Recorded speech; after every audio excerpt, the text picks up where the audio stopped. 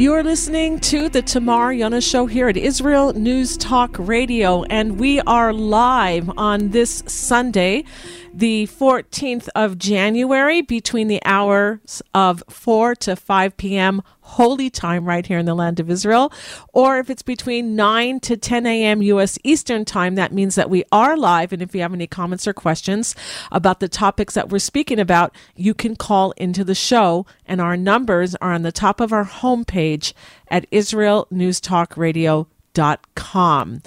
Today, the show is on The Hague, and I'm calling it the Hague Court Jesters, and Den Haag, Iran's goals, U.S. national status, and I'm going to start out the show with a little rant of my own.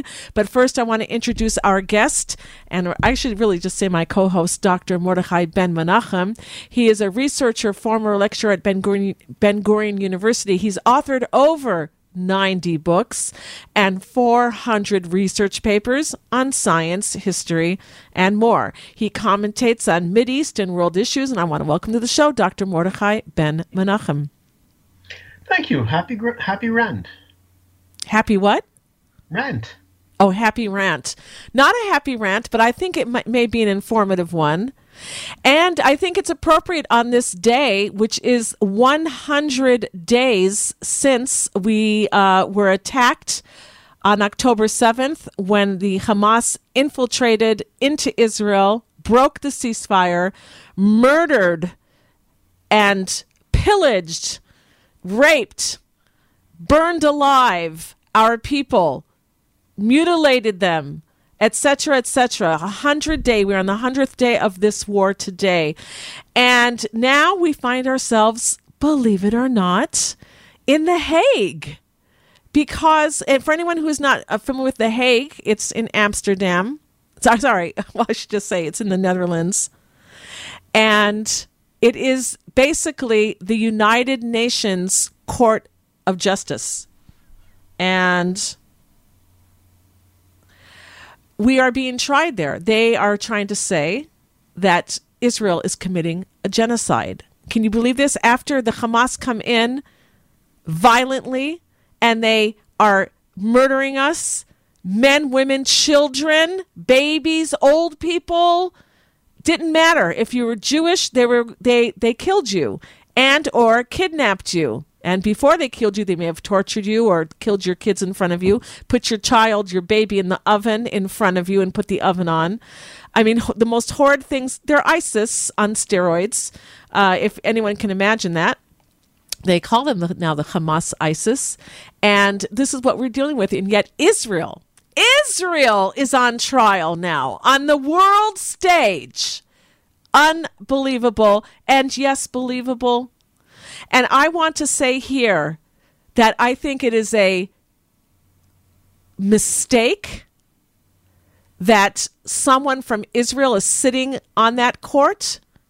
Aaron Barak is sitting on that court. And I think we should have nothing to do with this trial. It is unjust. It is a mockery of justice. It is so bad that I think that Israel should have its own court of justice now. And I think that Israel needs to put the United Nations and the world on trial. And The Hague. That's what I think. How dare they twist reality? How dare they flip everything around and put it on the Jews when the Hamas ISIS said that if we have a chance, we will do what we did on October 7th again and again and again. Unbelievable, and yes, believable. So I think Israel should put the world on trial. And I think that when we see things like this happening, if we pull out a bit, just like imagine taking your hand with your palm facing down, your fingers out, and you just want to like pull back, like you're stretching some dough up in the air. Just pull back above this situation that we're in, that we're immersed in, because we don't see the future. We're only in the middle of the story now. But I think that if we pull back, we can see God setting the stage for the redemption. And this is what I mean.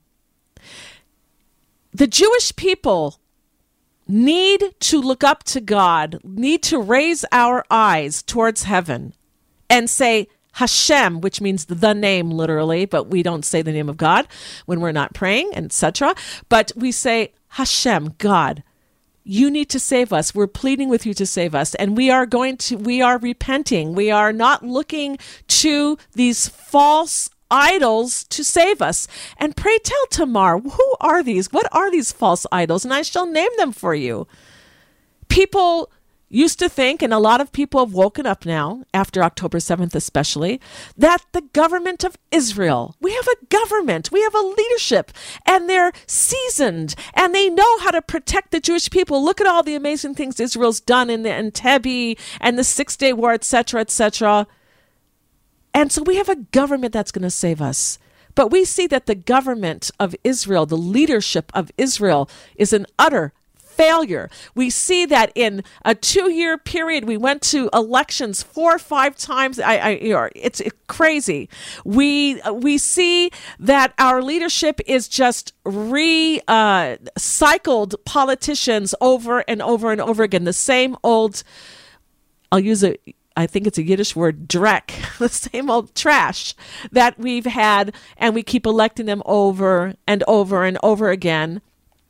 And we see that they failed when we had to run and protect our people and our men, our women, anyone who was to be called up or even didn't need to be called up. The kitot konanut, the ready teams on in every city, small city and moshav, yishuv, settlement, etc., is there a security team to run out and try to protect the people, the men, women, and children in their communities. When they're going out there, they saw, and when our young men and husbands and etc. were, our family members were called up, they didn't have the equipment that they needed. My son, who's a reservist, one of my sons who's a reservist, when he was called up on October 7th, and then he was sent to Kfar Aza, and he witnessed all the dead bodies lying all over the place, the burnt down houses, the burnt bodies and cars, the babies that were burnt and charred, and the devastation. When he saw that, and he was in a gunfight with terrorists, with these Hamas, ISIS, and guess what? He and his unit did not have bulletproof vests. The helmet that he had, that was issued later by the army, was they don't fit right. They're not tactical helmets where they fit you well. And every time you move your head to the side, it wobbles, even if you've got the chin strap on. But I couldn't understand, how could they send our soldiers out in gunfights without bulletproof vests? I mean, the terrorists had bulletproof vests and the IDF didn't? Shame.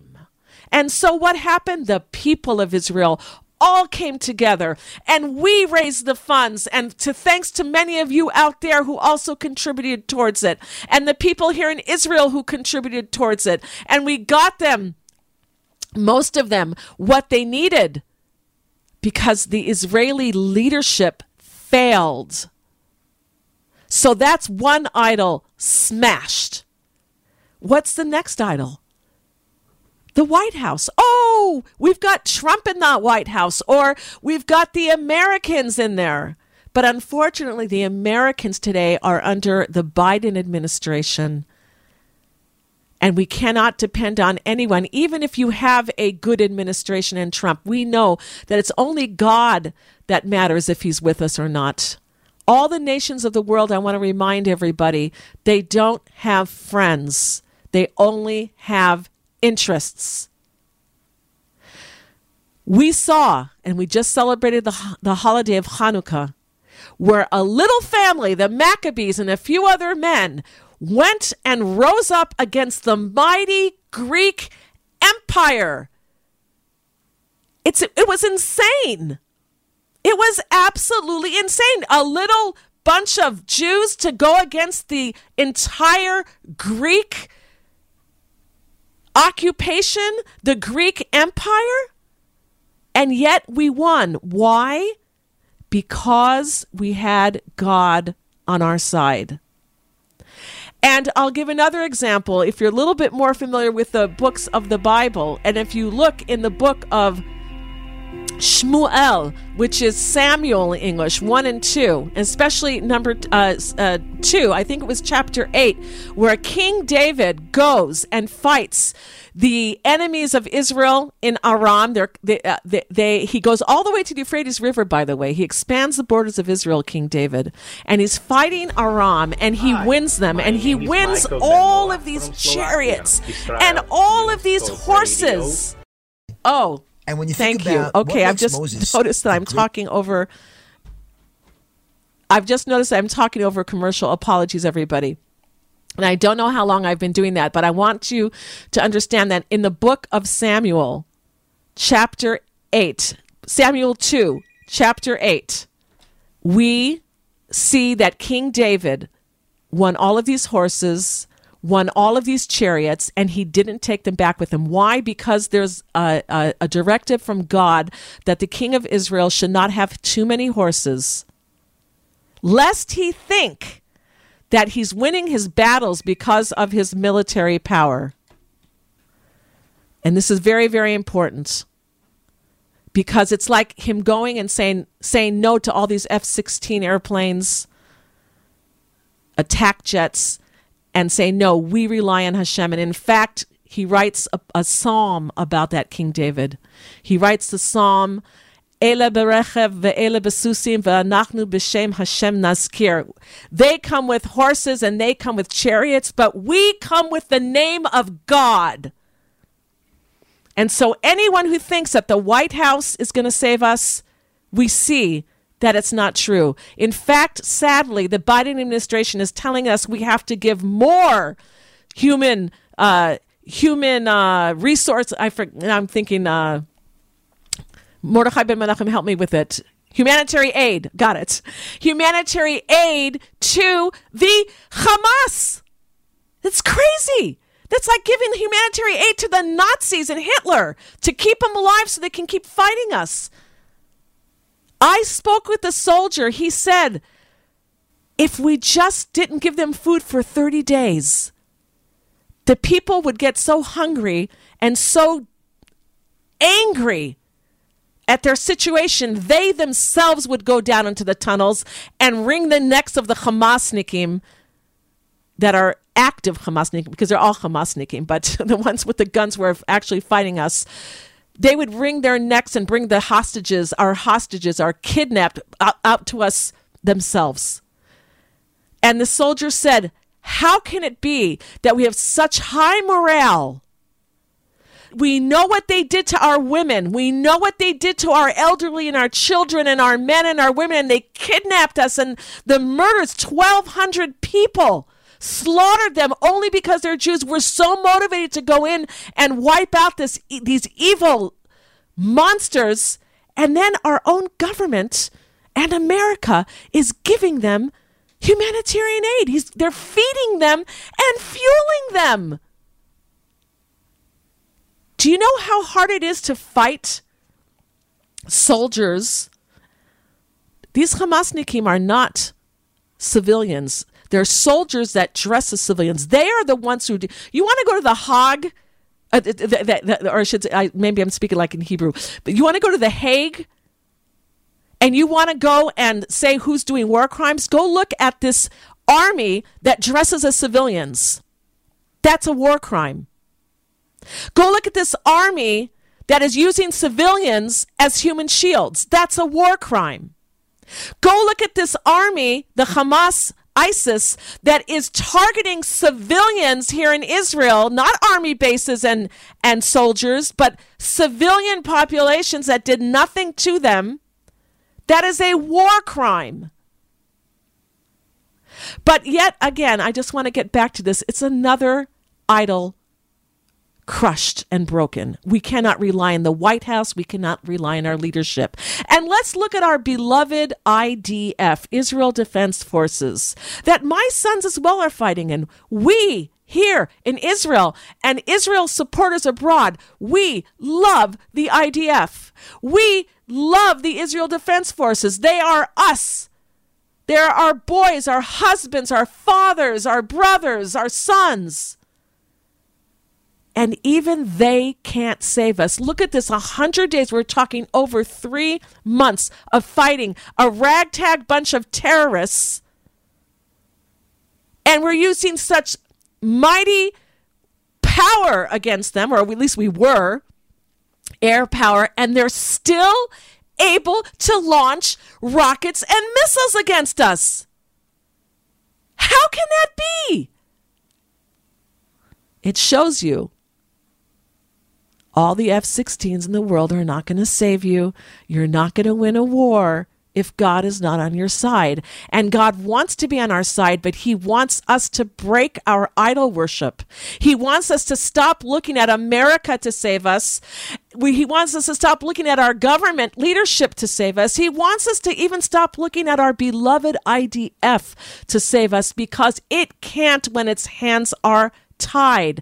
And now another idol is being smashed and broken, and that is our looking to the world for justice and to join this cause and give their support against this Hamas ISIS. Because as I've said in many shows, first the Saturday people, the Jewish people, and then the Sunday people, America, the Christian world, Europe, the West.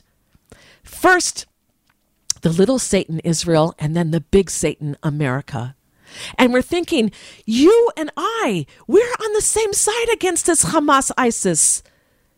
Come and join us and support us. And what do we see? We don't see justice from the world. We see the exact opposite. They are putting us on trial now for genocide and for war crimes. Another idol smash that we cannot depend on the world.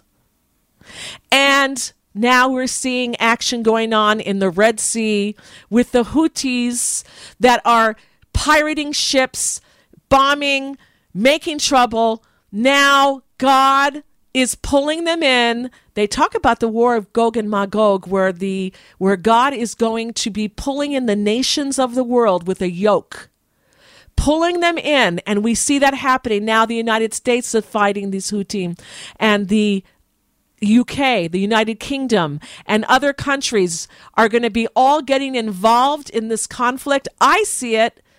I could be wrong. It could be for another time in history, but I just see the stage being set for all of this right now.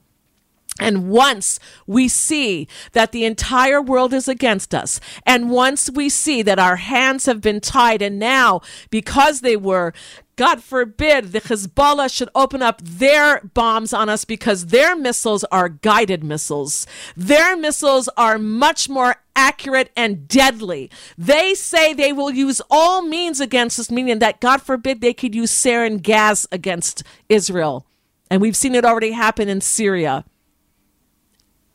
And perhaps southern Lebanon as well.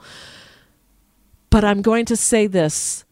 This is going to show us, God forbid, if when these missiles rain on our heads and we have nobody to turn to except for God in heaven, when we finally raise our eyes up in heaven, up to heaven here in Israel, the Jewish people, and say, Hashem, God, America's not saving us. The world's not saving us. Our leadership isn't saving us. Even our beloved IDF is not saving us. We need you to save us. We recognize you as the all-powerful. We understand now what you have told us in the Torah, that Israel is a nation that dwells alone.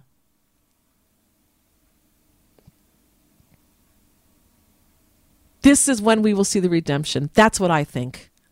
And how do we bring it? How do we bring history to that point? Right now, it's each and every one of us that has to do an accounting of our lives, of ourselves, of our actions, of who we're hanging out with, what we're spending our time doing.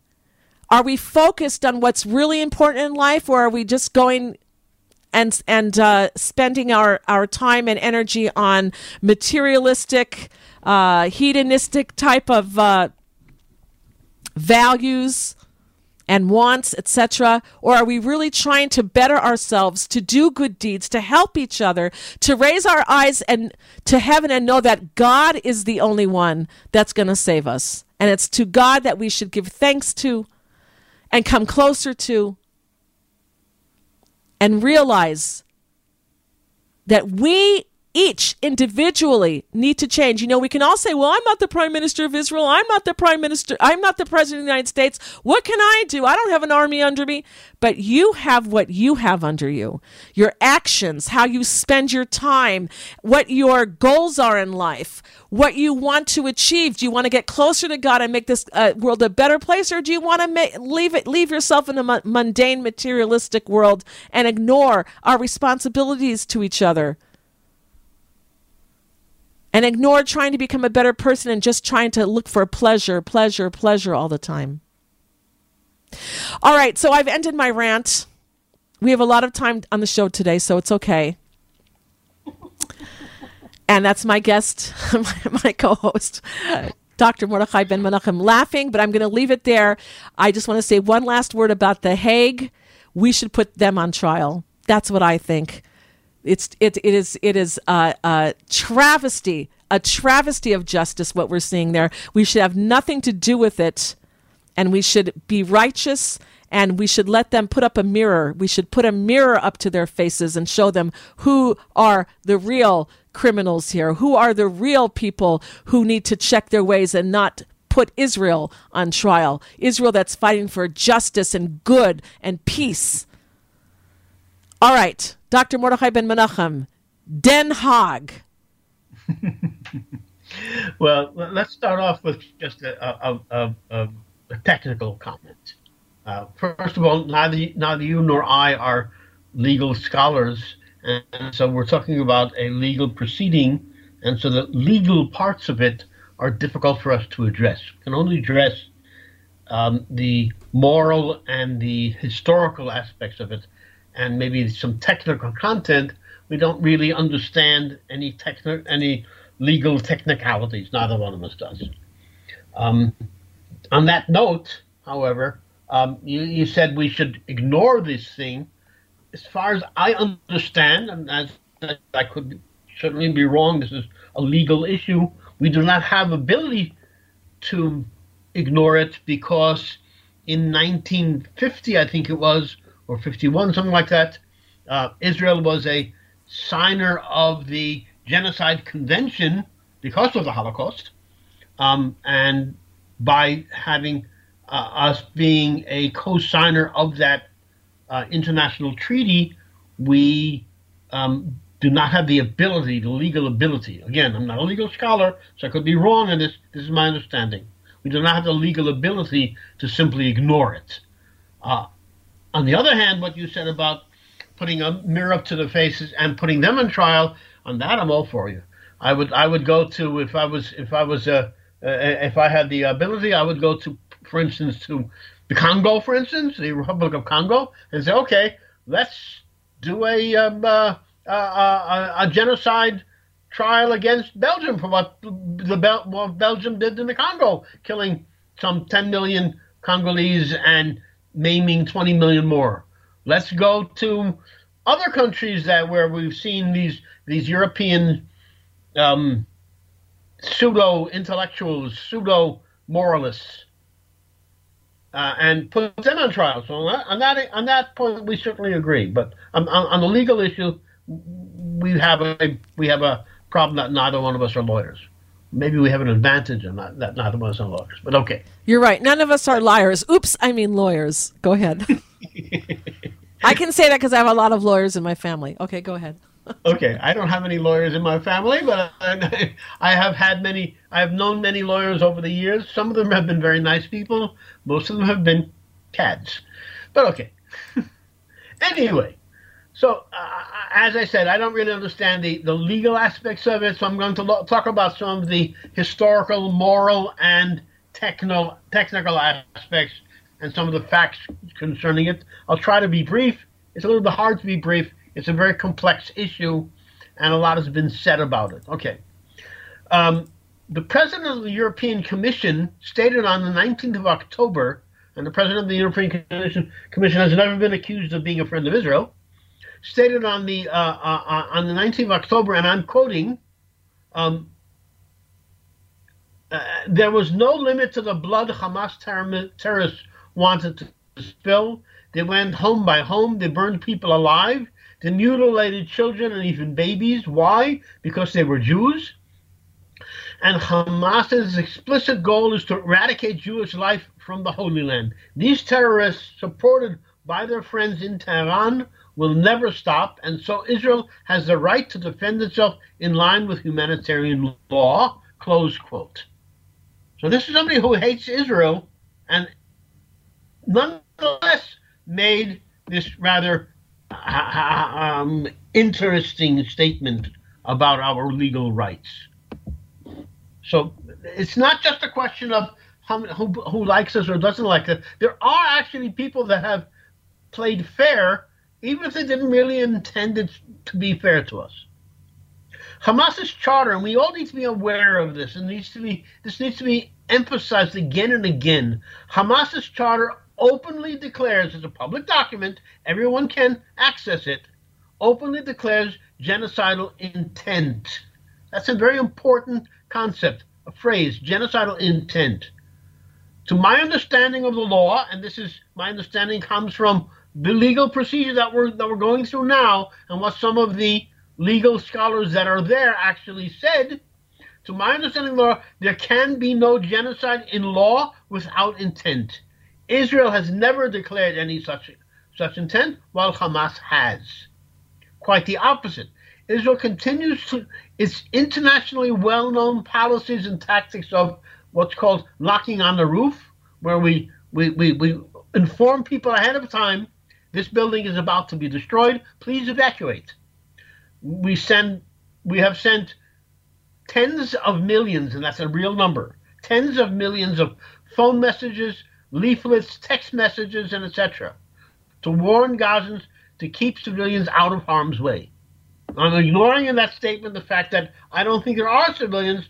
I'm talking about not my personal opinion. I'm talking about the way it is looked at by these legal proceedings.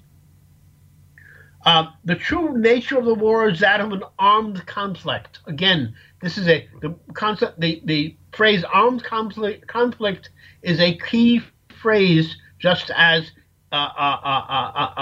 genocidal intent is a key phrase in the Convention concerning genocide. It's an armed conflict. As stated, I'm not qualified to base an argument upon the letter of the law. However, that is how the law is phrased. South Africa denies that it is representing a case on behalf of Hamas. This is a very interesting point.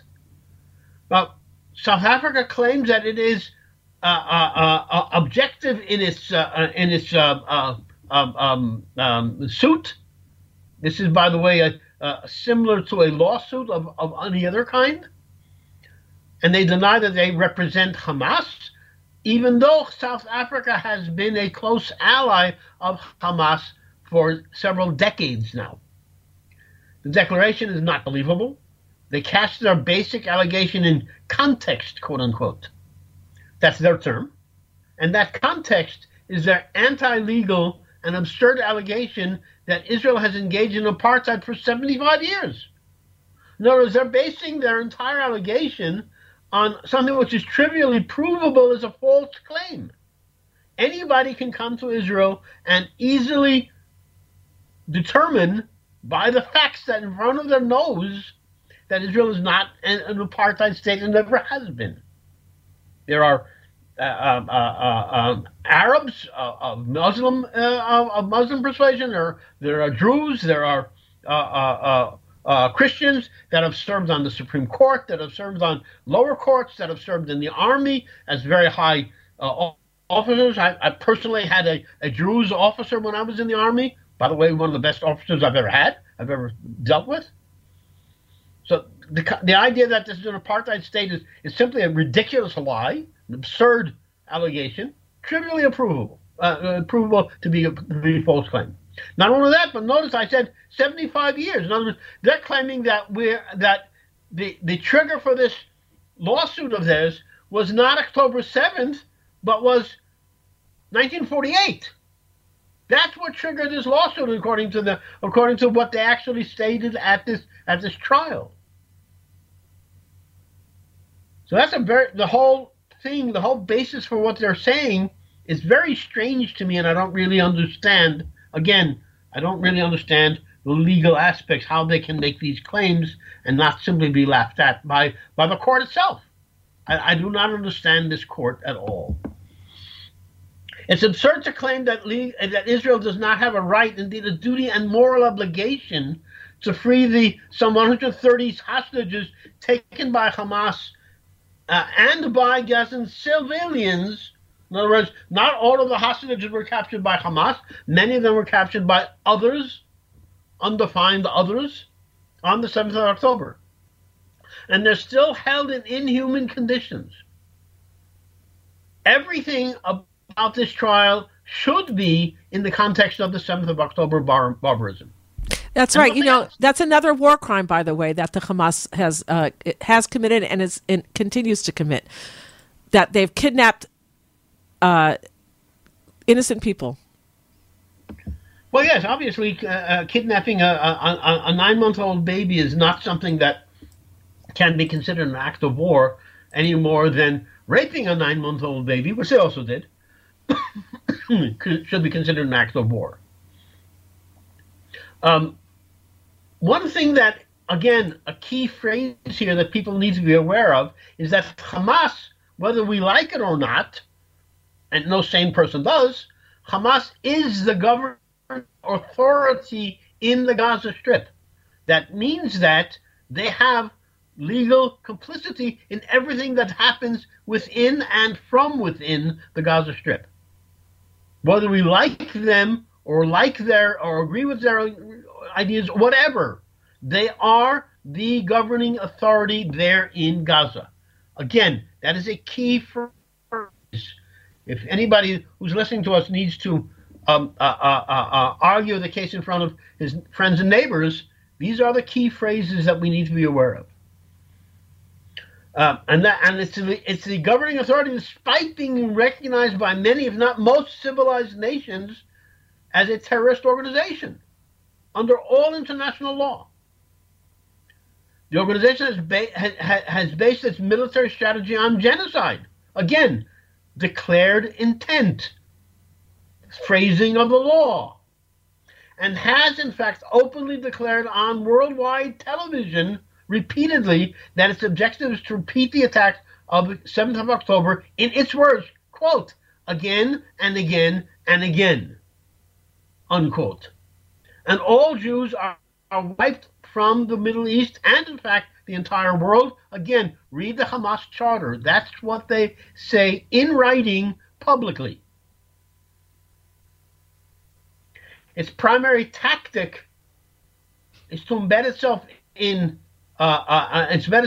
its operatives in civilian populations, in mosques, hospitals, ambulances, schools, kindergartens, and it does so specifically to foment civilian casualties among the civilian population of Gazans. So let's ignore for a moment the question of, do they have a right to kill Jews? They're killing their own people in order to get to this point where they have this public false imitation trial that they're doing now.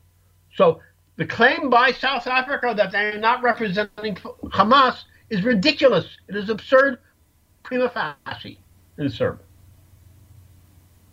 It must be emphasized that Hamas continues to fire rockets at Israeli civilian populations from within these infrastructures, that is, say, those same mosques, hospitals, ambulance, schools, clinics, and etc., many of them operated by the United Nations. And also a large portion of these Hamas rockets, and this is a very significant point again, that many of these Hamas rockets, many tens of percent of these Hamas rockets fall on Gazans within the Gaza Strip because they're so poorly made, poorly manufactured. and they cause mass casualties of Gazans, while their so-called health ministry counts these casualties as people that were killed by Israel. Right, they blame us for it. Again, all of these acts are proscribed by international law. The tactics of Hamas are specifically planned and designed for exactly to create this proceeding that we're seeing now in Den Haag. You'll pardon me, Tamar, that I'm pronouncing it correctly because I used to live in Netherlands. I'm happy you are. Good. Den Haag is actually a nice place, but this proceeding is revolting. The IDF has repeatedly requested Gazan citizens to evacuate to save themselves, while Hamas fires upon those civilians who flee and then cynically blames these deaths also on Israel. In other words, families try to flee out of the line of fire, they're fired upon by Hamas, and then the Hamas Ministry of Health then says that Israel killed them. These are criminals. These are the most base, barbaric criminals that the world has seen in many, many years. So that was my rant on this so-called imitation trial that we're seeing now in Den Haag. By the way, the trial itself, is what my understanding is completed. It's just a question now of them. So the so-called judges deliberating among themselves. I don't really understand that part of it either. They're all wearing these ridiculous costumes with that utterly revolting and ridiculous wigs on them. I don't understand what that's all about. That's because I understand that they wore those wigs because people were getting syphilis and losing their hair, and so they wore the wigs.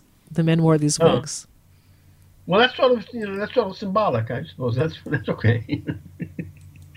I can't picture these people as being normal people in any case, but that's okay. I'm sorry. This is all very revolting. There's just no way to accommodate this in any sense of morality whatsoever. Anyway, okay, so we've laid that all on the table for all of you that are listening in. I doubt you hear a lot of what we're saying anywhere else. And I'm going to just jump in. I'm always so embarrassed and shy to ask for financial support for the station. And whenever I do, I really need to push myself. But folks, we used to have a news department here where we were giving you daily news reports of what's going on here. And again, unique from on the ground here. You don't hear these things in the mainstream media. You're hearing it from the voices here on the ground. And during the Corona time, we had to let them go. And it's just a budget issue. So if any of you appreciate the station, want to see it continue, and have in your hearts that you'd like to put some of your hard-earned money, and I know it's hard-earned. If you want to help support the station, we have on our homepage at israelnewstalkradio.com a place where you can donate. And you can donate monthly or you can make a one-time donation. All of this helps us in paying the bills for subscriptions that we have, for paying the online to get us on the air fees that we have every month coming up. And just, if we really get a big investor, we can bring back our news department, which I would just love to do, to be able to get, be more relevant on time, exactly what's happening when these rockets are falling, getting more voices on the air here. So just a little plug for israelnewstalkradio.com. If you have in your heart and you would like to do that good deed and help support our voices here to reach more people and to do it better, then please go to israelnewstalkradio.com and click on the partner with us and donate button. And if you need any help, you can always write me, Tamar, Tamar, at israelnewstalkradio.com. All right, Dr. Mordechai Ben Menachem, Iran's goals. Okay, this is a rather complex subject, so I'll try to be brief, but it's going to be difficult to do that. I'll try to be as brief as I can. People in the United States correctly, rightfully, think of China today as being their prime competitor or their prime rival. Some people also think that Russia is a prime rival of them. I am going to claim that neither of these cases are really correct. Russia has proven itself to be surprisingly incompetent, I would say. This rinky-dink nonsense of an imitation country called Ukraine has held them off now for 2 years against any sane person's estimations. How 18 million people can hold off a country of 150 million people is just militarily ridiculous, but yes, they're doing it. So Russia is not all that impressive as a competitor. And as to China, well, anybody who's really paying attention to the Chinese rhetoric, we need to be aware that while China has been claiming for many years now that they're just about all ready to invade Taiwan and take it, and China has something on what source you're using, anywhere from 800 million to 1 billion population, while Taiwan has 24 million population, yet China is clearly scared out of their mind to attempt to invade Taiwan, and evidently, quite rightly so. This past week, there was a publication by Bloomberg, which is generally speaking a relatively reliable source of information, that a level of corruption within the Chinese military, which basically makes their almost the entire missile forces practically irrelevant on a practical basis.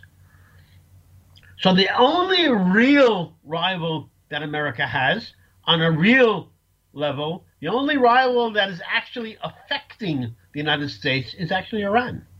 And let me go through some bits and pieces here to put that into perspective so people can understand it. Everybody looks at Iran on the basis of this act or that act. America plays checkers while Iran plays three-dimensional chess. And let's go through some things here and let's see what's going on. So we're looking at the Red Sea right now, and we see these tensions. We see that basically a ridiculous little group of rebels, of goat herds, of literally zero education. It would be surprising to find very many of them that have ever learned to read or write. And I mean that quite literally. If you look at the unmen's guesstimations of Yemen, you see that the level of literacy there is one of the lowest in the world. So the America came up with this brilliant idea of Operation Prosperity Guardian, and it's been a bluff. It's been a complete bluff. So they've shot down some missiles and they've bombed a few little things, and these have had no effect whatever. But the Iranians / the Houthis have been continued to divert and to pirate ships. Iran now has almost complete control of the Strait of Hormuz, despite the presence of American naval ships, has almost complete control of Bab el-Mandeb. These are two of the most important naval choke points on the planet. They are now attempting to gain control of the Strait of Gibraltar. That's a third. If they take that, if they succeed there, the only major choke point left to them, left open to the world, is the Strait of Malacca. Other than that, what really stops the flow of international flow by seas? The Panama Canal. They've stopped the Suez Canal and the Strait of Malacca. That's it. They have control of world shipping. Brent futures are now traded above $80 per barrel, highest for quite some time now. The shipping industry is tilting towards a blanket ban on all Bab el-Mandeb Strait transits. That means that the costs of almost all goods in the world today, whether food products or industrial products, are going to begin to rise sharply in the near future. Remember, there's always a delay here because there are inventories that people have. The cost of chartering a very large cargo container ship from the United States to Asia jumped to more than $10 million, up 25% week on week. So what are Iran's goals? Obviously, their primary goal, the first goal that they look at, is to protect the theocratic regime at all costs. The second goal is to eliminate Israel, hopefully by genocide. That's their primary goal. Again, this is in writing. This is not a supposition. This is not a guess. They say it out loud and they say it in writing. Hopefully by genocide of the entire Jewish populations. By the way, Arabs, the so-called Palestinians, are inconsequential, and they can live or die as far as the Iranians are concerned. So if an Arab is out there listening, and you think, well, maybe the Jews have it coming to them, and the Iranians are planning to kill you as well. You need to wake up just as much as other people do. Iran plans to kill you and your children, even if you are a Muslim.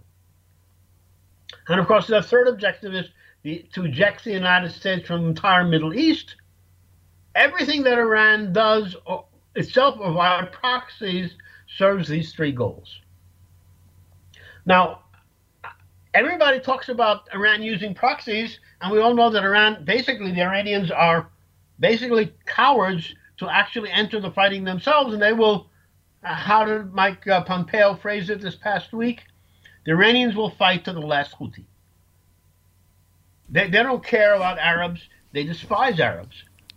Remember, they're Aryans. They don't think the Arabs are of any significance. Thursday this past week, a United States ship called the St. Nicholas, carrying Iraqi oil for Turkey, was hijacked near Oman by the pirate nation of Iran, not by the Houthis, by Iran itself, and forced to an Iranian harbor. And so-called this was an Iranian retaliation for the bombing of the Houthis. Again, there's no question of retaliation. They just do what they do in order to do what they do. In parallel, Iran implemented a massive attack in Oman against a British base. The British have a large base in Oman. Oman used to be a colony of Britain. At that time, it had a different name. It was called Muscat and Oman. That's besides the point. It's very consequential because historically, Oman has been the go-to negotiator for the entire region. They are everyone's favorite neutral. And they've always been that for tens of for more decades than I can recall. So this is a very strange thing for them to do. All of this, of course, is after Iran has attacked U.S. bases in Iraq, in Syria, well over 100 times, and Red Sea shipping tens of times, and the United States still pretends that Iran is not driving this. They still pretend that, well, if we just throw a few hand grenades at the Houthis, everything will be all right. Oh, just persuade them that things aren't what they think they are. America is acting ridiculously. Apropos strange, Sweden, who is trying to join NATO while Turkey blocks them, apparently the Swedish defense minister this past week has enjoined Swedish citizenry to, quote, prepare for war. Sweden has not been in a war for over 200 years. The adversary apparently remains unspecified.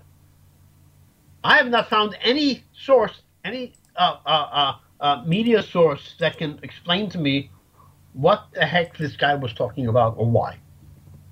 Why he would advise the citizens of his country to prepare for war. I have no idea.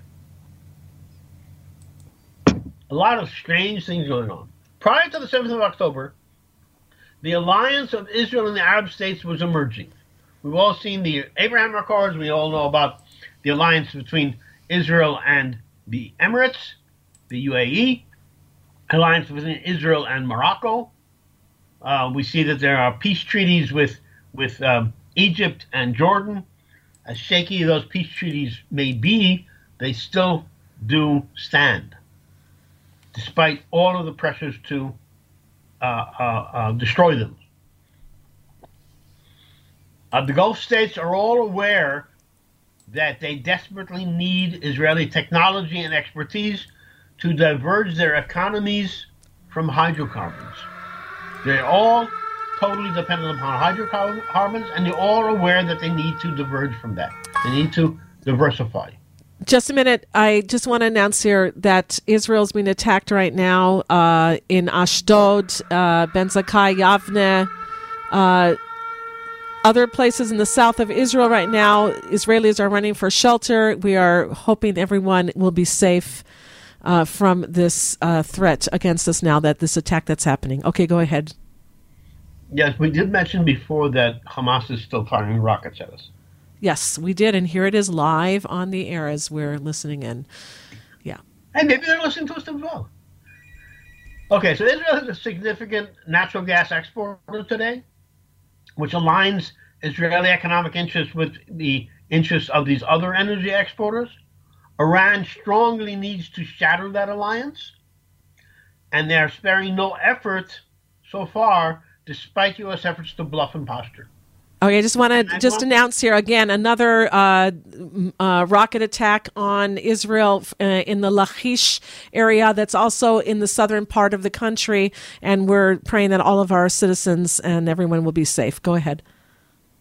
Definitely, anybody who's aware of the map, Lachish is the area where the city of Kiryat Gat is. Anyone's aware of the biblical portion, Gat was a famous city even in biblical times, and it is a significant city today as well. The Red Sea attacks are as much against Egypt and Saudi Arabia and the UAE as they are against Israel. And let no one misinterpret what they are saying. By closing the Suez Canal, for instance, they have impacted more than 10% of the entire Egyptian government budget. We have a caller, but let me just finish up a couple of things, and we'll get to them in a moment. And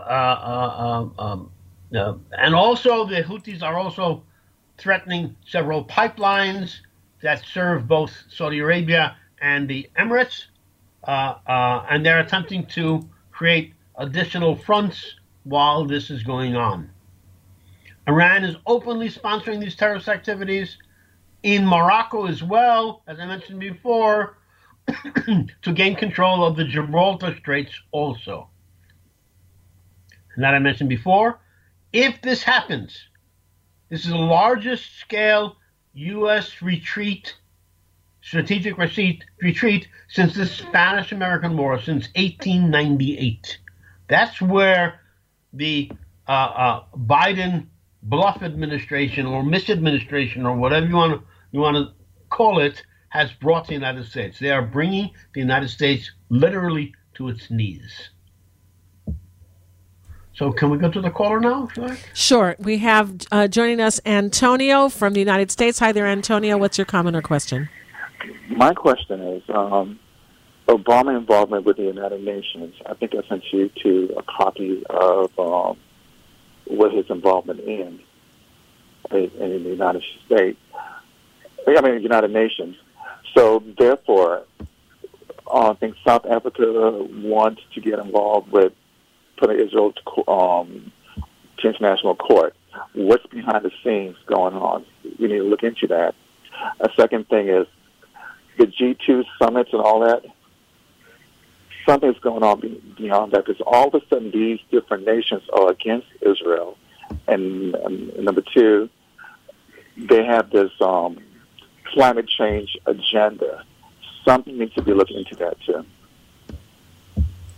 Okay, thank you for your comment, Antonio. Dr. Mordechai Ben Menachem, do you want to respond to Antonio? No, there's nothing to respond to. He said somebody should look into these things. He's right, of course.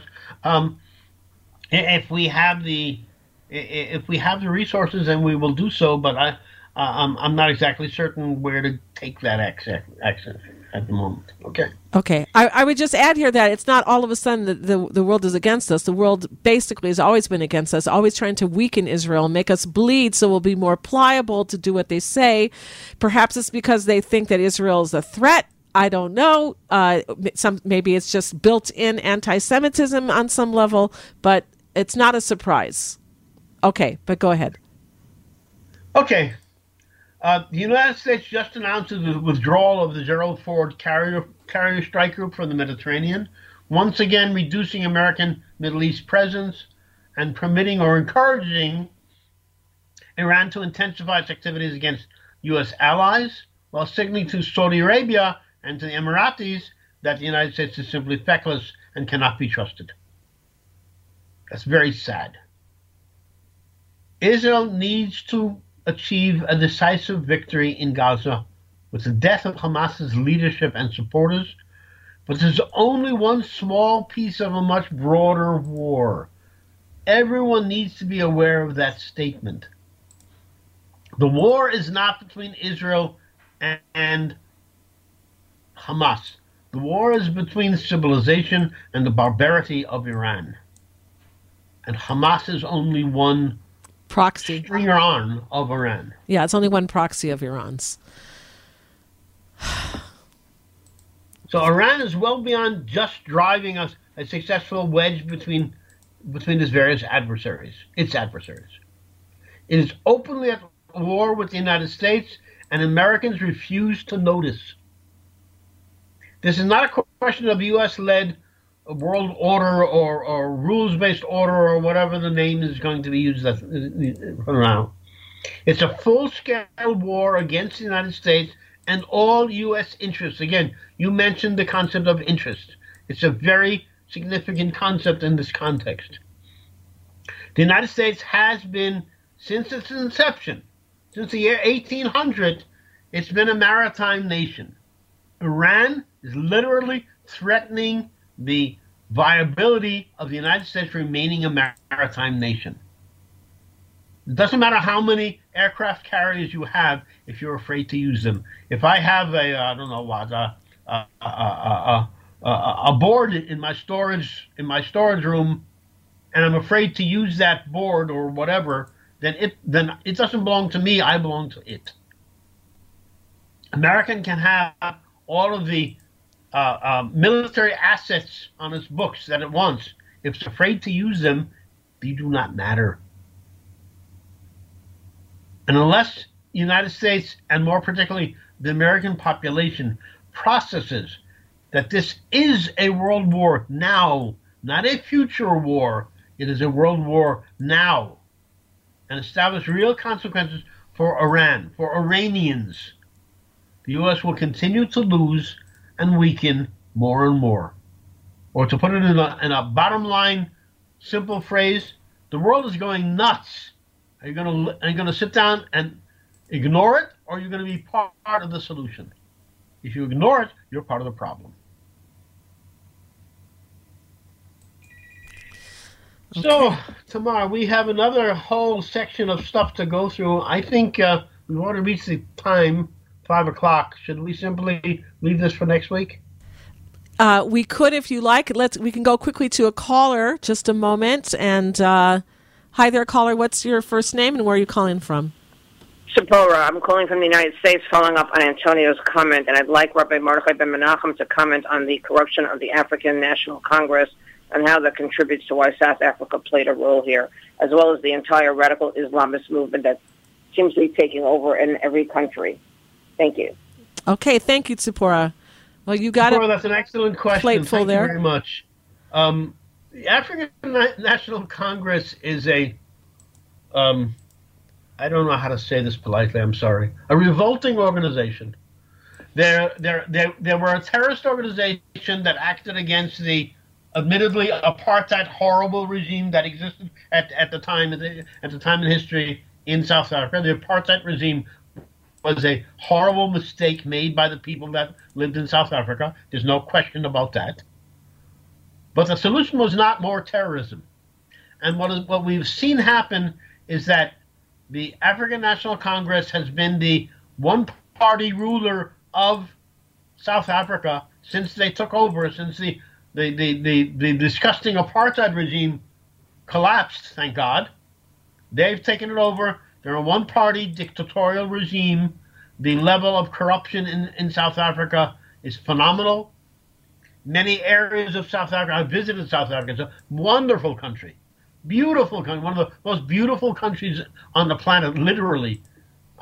It's an amazing place, at least in terms of nature. The people are very nice there. But the level of crime and corruption there is one of the worst in the world.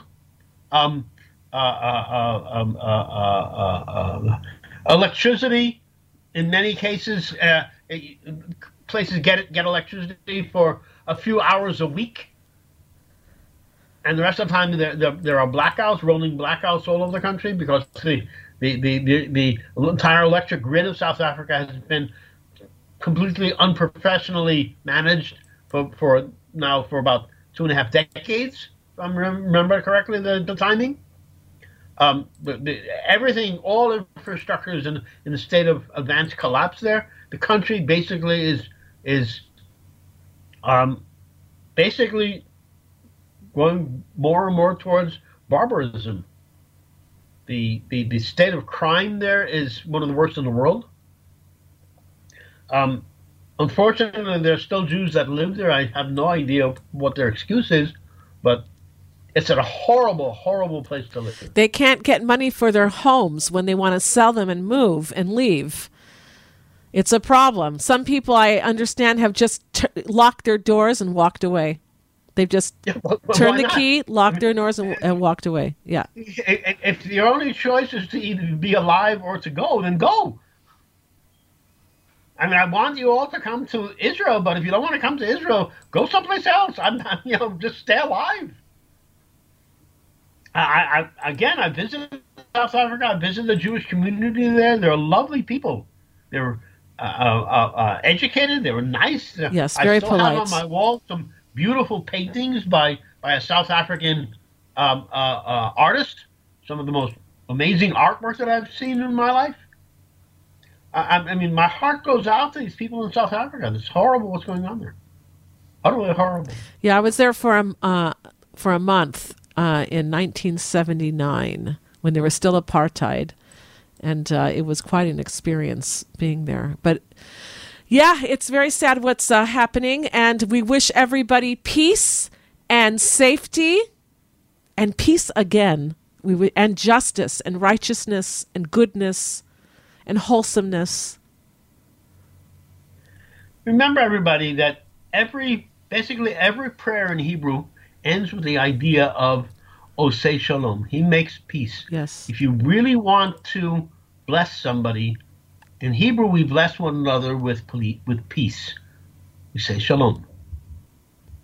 Yep. Peace is really the most basic blessing you can ask from God.